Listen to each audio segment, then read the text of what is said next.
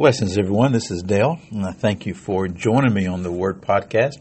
Again, having to do it a little different kind of way and making adjustments. Sometimes things break. Boy, the computer crashed big time over the weekend to the point that the official autopsy is in and it is dead. So I'm having to make do for the moment and figure out how certain workflow things are going to work in the future. But the good news is we can at least do some basic things, right? May not be able to have a really nice music lead in and all that kind of stuff. But anyway, we can still gather together and go over the Word of God and see what the Lord is saying to us. I want to go to the book of Jude again, and we're quickly coming to the end of this. And if you've been with us, you know exactly what's going on. That Jude is writing to them about certain men that had crept in secretly, okay? He wanted to write to them about their common salvation, but he's writing to a group of believers who are Jewish in background. And I can say that pretty solidly, not because he says so, but because of the examples that he used. Many of the examples were taken from the Old Testament and other Jewish writings, religious writings, the Book of Enoch and things like that. And so he's writing to these folks, and he's encouraging them to stand and contend earnestly for the faith. Now, at the end of the letter, because it's a very short letter, it's only 25 verses long.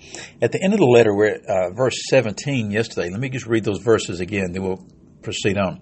He said this, "But you, beloved, you ought to remember the words that were spoken beforehand by the apostles of the Lord Jesus Christ, that they were saying to you, in the last time there will be mockers following after their own ungodly lust." Now, Peter had actually used that phrase about in the last days that there would be mockers. So we know that Jude's at least referencing him, if not more. Then verse 19, he says this, "These are the ones who cause divisions, worldly minded, devoid of the Spirit." So he describes them in many, many ways and many details what these ungodly men that have crept in, what they were doing and what their character was and what their whole purpose was. And so he says these are the ones that are literally causing division in the body. They're worldly minded. They are devoid of the Spirit. And I dare say that if you've been in the true organism of the body of Christ, and if you've been in an organizational church, the body of Christ, you will have encountered folks like this. Okay?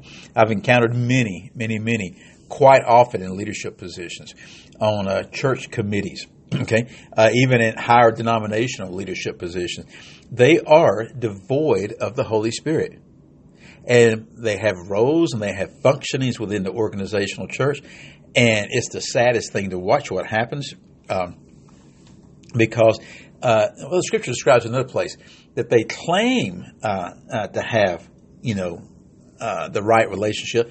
They claim to know the gospel, but they deny the power thereof. So anyway, he tells us to do this, verse 20.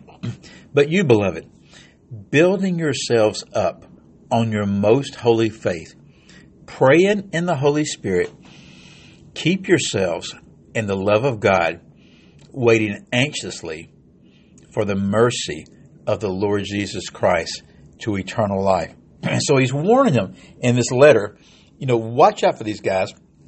Contend earnestly for the faith, and then he gives a vivid description of these guys and what they were doing and what they will be doing. He actually gives a description about what's going to happen to them in the future of what Enoch had prophesied. And now he's telling us, here's what you need to do, you as the true believers. And just think on these. I want to read them again real slow. He says, build yourself up on your most holy faith. You see that in Ephesians. You see that in several places in the Scripture of how the Lord is building us as His body. And we have a role and responsibility of functioning as He calls us to do. Okay? So build yourself up on your most holy faith. It is on the faith, and it is by faith that we will be built up.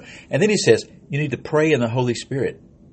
Praying in the Holy Spirit. Not praying in flesh. Okay? Not praying in the thoughts of man, the processes of man, but praying in and by the power of the Holy Spirit.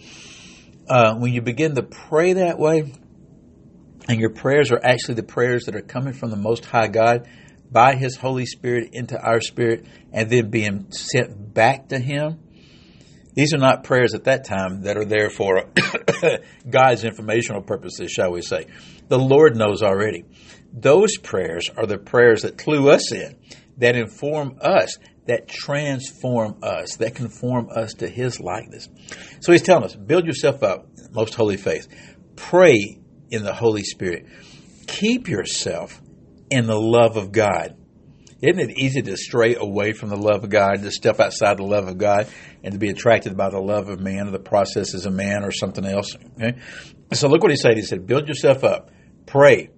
Keep yourself in the love of God. You see, we have role, we have duty, we have responsibility. We just can't sit back and say, oh, this stuff's happened to me, so there's really nothing I can do. No, really what these things are right here, He's showing them how to contend earnestly for the faith. Okay? So keep yourself in the love of God, waiting anxiously for the mercy of our Lord Jesus Christ to eternal life. Yes, if you're a true believer, you're saved. Yes, we are being saved, and yes, we will be saved. But we are awaiting that salvation. We're anxiously awaiting the mercy that the Lord is going to pour out upon us to eternal life. So it's not only for now that we believe, but it's for a time yet to come. And I love this, waiting anxiously. It really carries the idea of aggressively waiting upon the Lord. Not just sitting in the rocking chair of salvation, but waiting for that mercy to come. So what does He tell them to do and tells us to do? He says, this is how you're going to contend earnestly for the faith. Yeah, here's who these guys are. But while you're dealing with these guys, in the next few verses gives us an insight as to what will happen with that and how that's going to go down. And we'll see that next time. While we're doing that, don't forget this. Don't forget to build yourself up in your faith. Don't forget to pray in the Spirit. Keep yourself in the love of God. Wait anxiously for the mercy of God. And you notice that the key words here, build, okay? Pray, keep, wait. The whole idea being keep pressing on. Even when you get curveballs, even when things happen and you think, well, it shouldn't be this way. You keep pressing on. You keep doing it. And the Lord will glorify Himself in and through us. We will do it. Anyway, I thank you so much.